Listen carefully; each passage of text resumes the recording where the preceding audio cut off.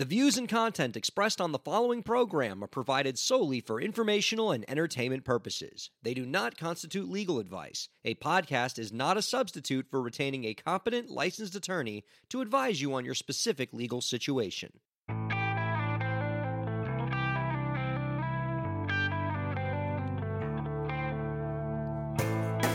How's it going, everybody? Welcome to the show.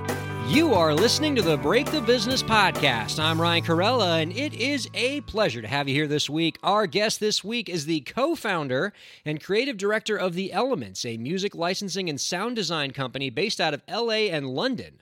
Among The Elements' areas of specialization are the creation of mini records or record-quality original music for brands. You can find out more about their work by visiting www.theelementsmusic.com. Ladies and gentlemen, Jay Bonilla is on the Break the Business podcast. Hey, Jay. Ryan, thanks for having me, man. Glad to be here. A pleasure to speak with you. I am so interested in this field. It's a rising field. I think it's a field that a lot of artists can get their music into, find interesting ways to collaborate with brands and do cool stuff. So I'm excited to talk to you. Let's begin at the beginning here. Can you tell the listeners some of the broad strokes about what The Elements does? Absolutely. We do primarily original music for advertising. So national ads, international ads.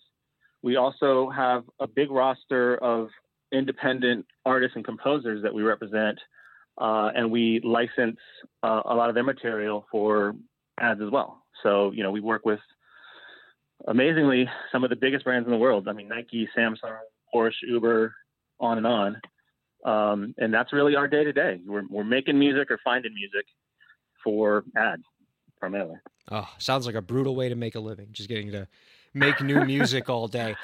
So, yeah, you have these kind of two sectors of working with brands. You have the traditional licensing sector where you have existing music that you license to brands, and a lot of organizations do that. But you also have this unique twist of creating original music for brands. So basically, instead of a brand licensing a song that's already out there for their brand's campaign, you work with they work with your organization to commission original recordings. And basically the idea is you're getting songs that sound like they could be on the radio, but they're not. And they're original for this brand, and the campaign will use that brand instead.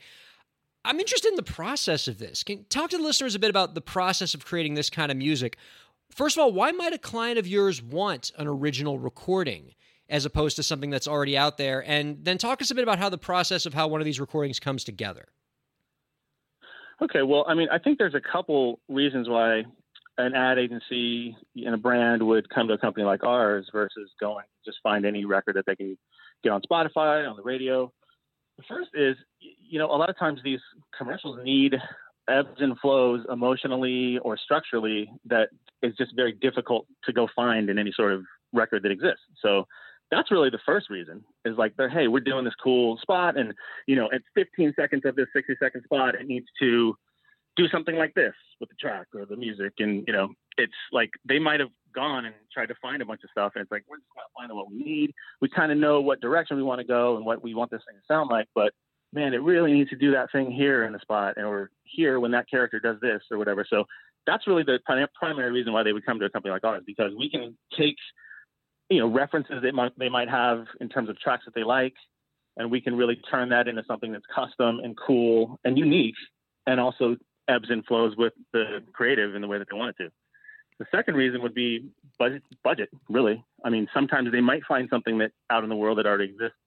Maybe it's a major label artist, maybe it's not, maybe it's somebody who just has some notoriety going, and, they just can't afford the record. So, we have to be very careful. We can never copy anything, and we have to always make something our own, but we can kind of take inspiration from something and then create something cool and original that works like perfectly and seamlessly with their creative. Well, companies like yours are doing a really good job with this lately, because I can tell you there have been a few times where I'll listen to a commercial, I'll hear the song and be like, oh my God, that's incredible. I dig this song. And then I'll try to Shazam it to, get the title of it. And Shazam doesn't know what it is because it was something that was created specifically for that commercial, but it sounds exactly like something on the radio. And so when you're sort of putting this together, do you often get clients who've already done, say, the video footage of the commercial and they need a song to kind of go with it and crescendo at the right time? We get we jump in on projects at all kinds of stages. Sometimes we're sent a Word document that has like a basic outline for what the creative is going to ultimately be, and we're being brought in like extremely early on the process. Maybe they don't even have any sort of reference for what they want the music to sound like, and they're going to use our help to do that, which we also help brands do. Other times, and I'd say generally, it's the creative's already done. They've gone and shot the spot. Maybe they're in the process of editing it, and they're going to give us a rough cut. Maybe they haven't shot the, it's like we get from A to Z in the process of commercial production. We'll get tossed in at any point in that. So I think what's great for us sometimes is to see, the final spot as close as it can be to final edit. And that way it kind of lets us know what all the moving parts are, and we can kind of jump in at that stage.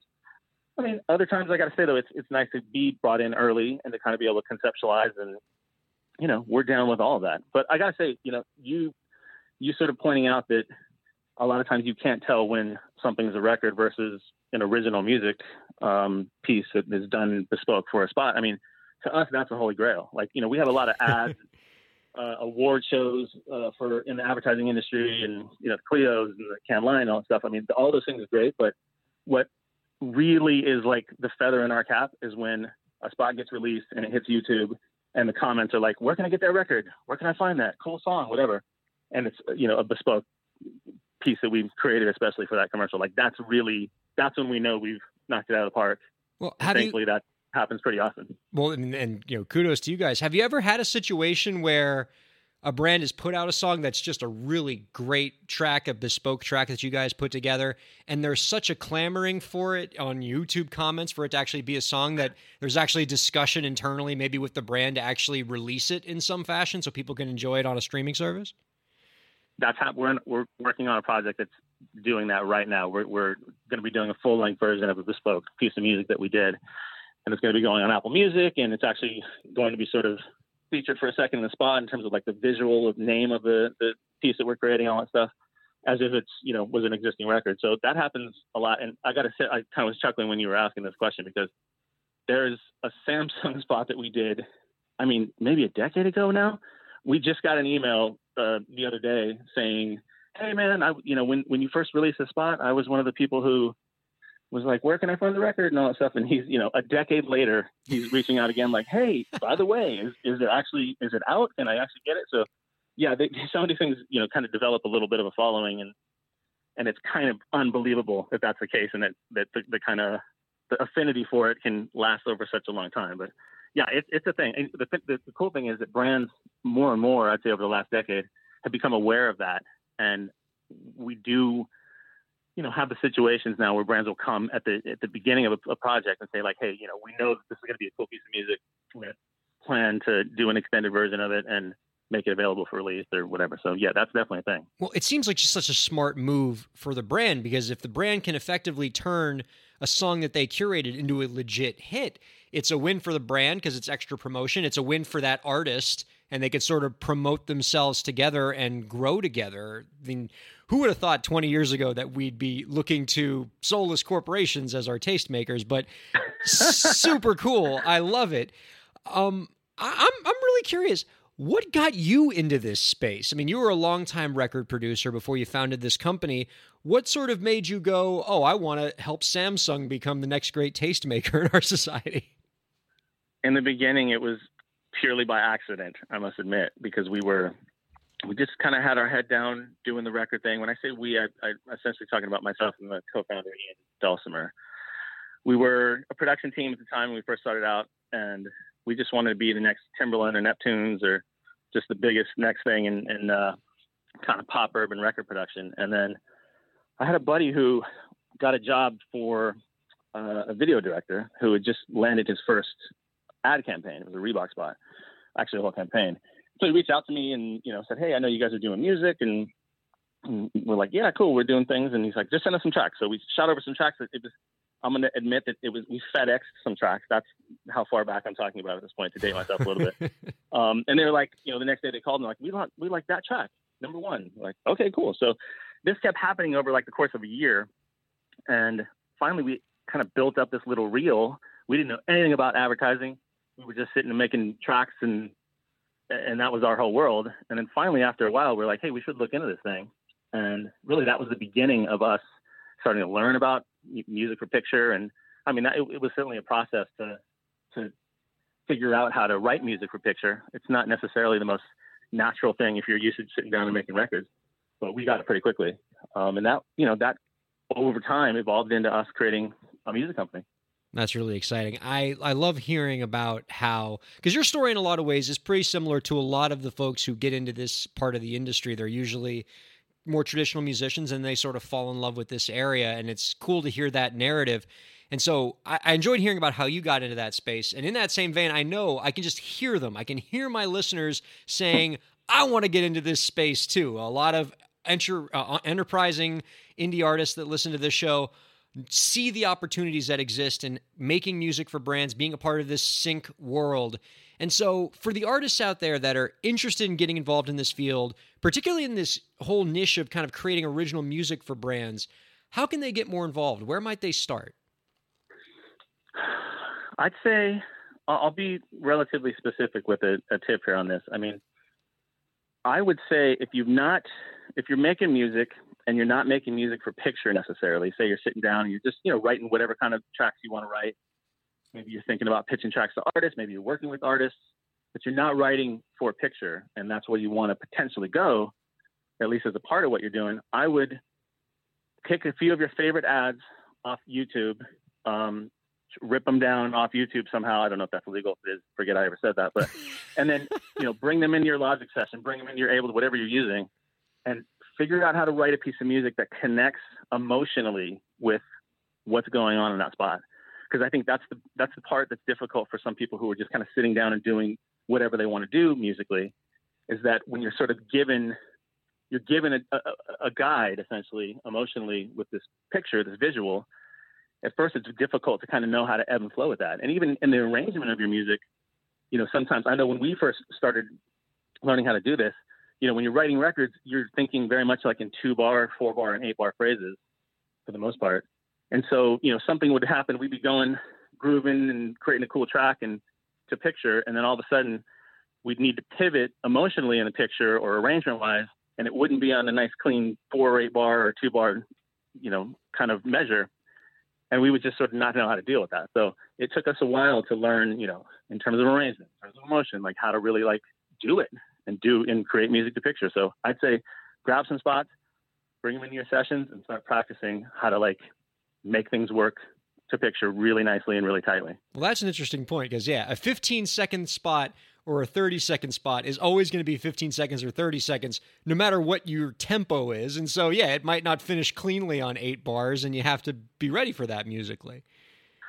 Totally. And that just blows your mind at first if you're just not used to writing music for picture. But at a certain point, you realize, I can sort of do some little tricks to pull up quicker on this or to make a transition or pivot on it, and it actually works to picture. Really cool. Well, let me sort of ask you now the artist songwriter question, getting you on the inside the actor studio, but for musicians couch. What do you find is easier, writing a particular piece of original music from scratch without, needing to make it for an ad, or writing one of these bespoke things where you sort of already have an existing prompt to work with? You're saying for me personally? Sure. Or for... Well, I don't think you could speak for everybody, and I bet if I asked 100 different folks in your line of work, I'd get 100 different answers. But what about for you?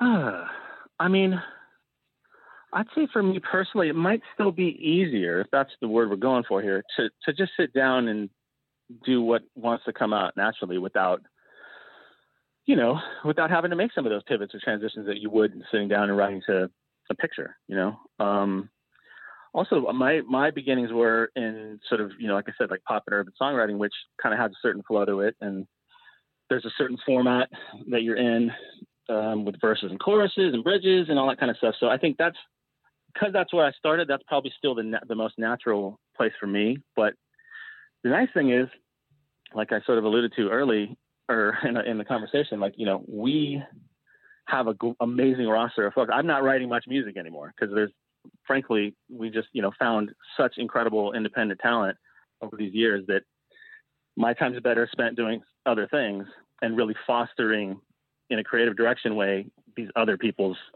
amazing, work and vision. And really for me, what happens along with that's magical is that, neither myself or my other founding partner, we didn't come from music school. We didn't come from a conservatory or any that side of things at all. I mean, we came from making records, and there's a certain kind of set of skills that you get from just being on the ground making records. So when we can have somebody on our roster who has, a conservatory background, who is amazing, it's all of that side of things, and bring them in and kind of bring them through our creative direction and make sure all the sonics are dialed in and all of those sort of details that make things sound like a record. I mean, that's where it really happens for us. And that kind of is what gives us comparative advantage. So I think I might have wandered off the reservation a little bit there with that answer, but that was a great answer. I got somewhere. And I'm almost afraid to ask you this next question because I have some trepidation about your just inbox being flooded. But if there are any listeners out there that might want to try to be a part of your roster or think they might have a track that might fit with what you guys are doing, do you take any kind of submissions or take any potential additions to your roster?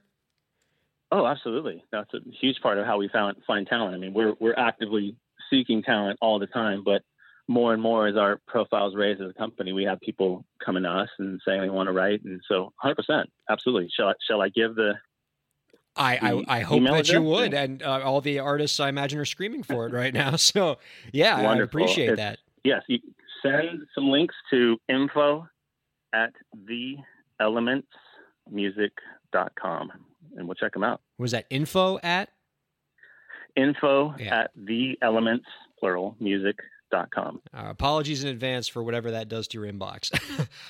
Jay Bonilla, everybody, you can find out more about The Elements by visiting www.theelementsmusic.com. I'm such a big fan of this space, and honestly, in a music industry where it's becoming more important than ever for artists to diversify their revenue streams, to rethink the potential places where music can go and belong, move beyond just Spotify, companies like this, I think, are an exciting new player in the space.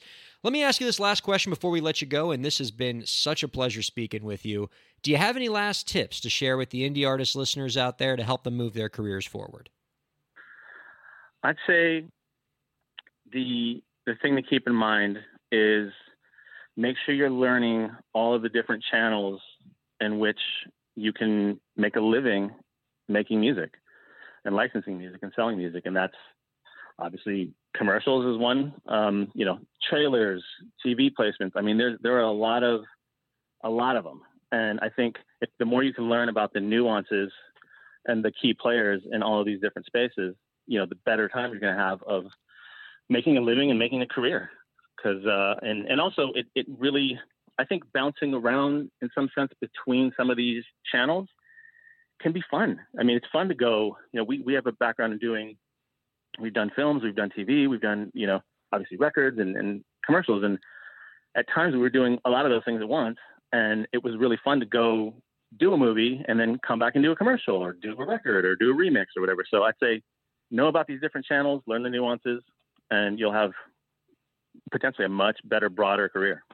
Love it. I love the story. I love what your company's doing. This is super, super cool. Again, you can check them out at theelementsmusic.com. And Jay, if you could you give us that email address one more time? Absolutely. info@theelementsmusic.com. All right. Thank you so much for being on this week, sir. This was fantastic. It was great, Ryan. Thank you so much, man. And thank you all for listening to the Break the Business podcast.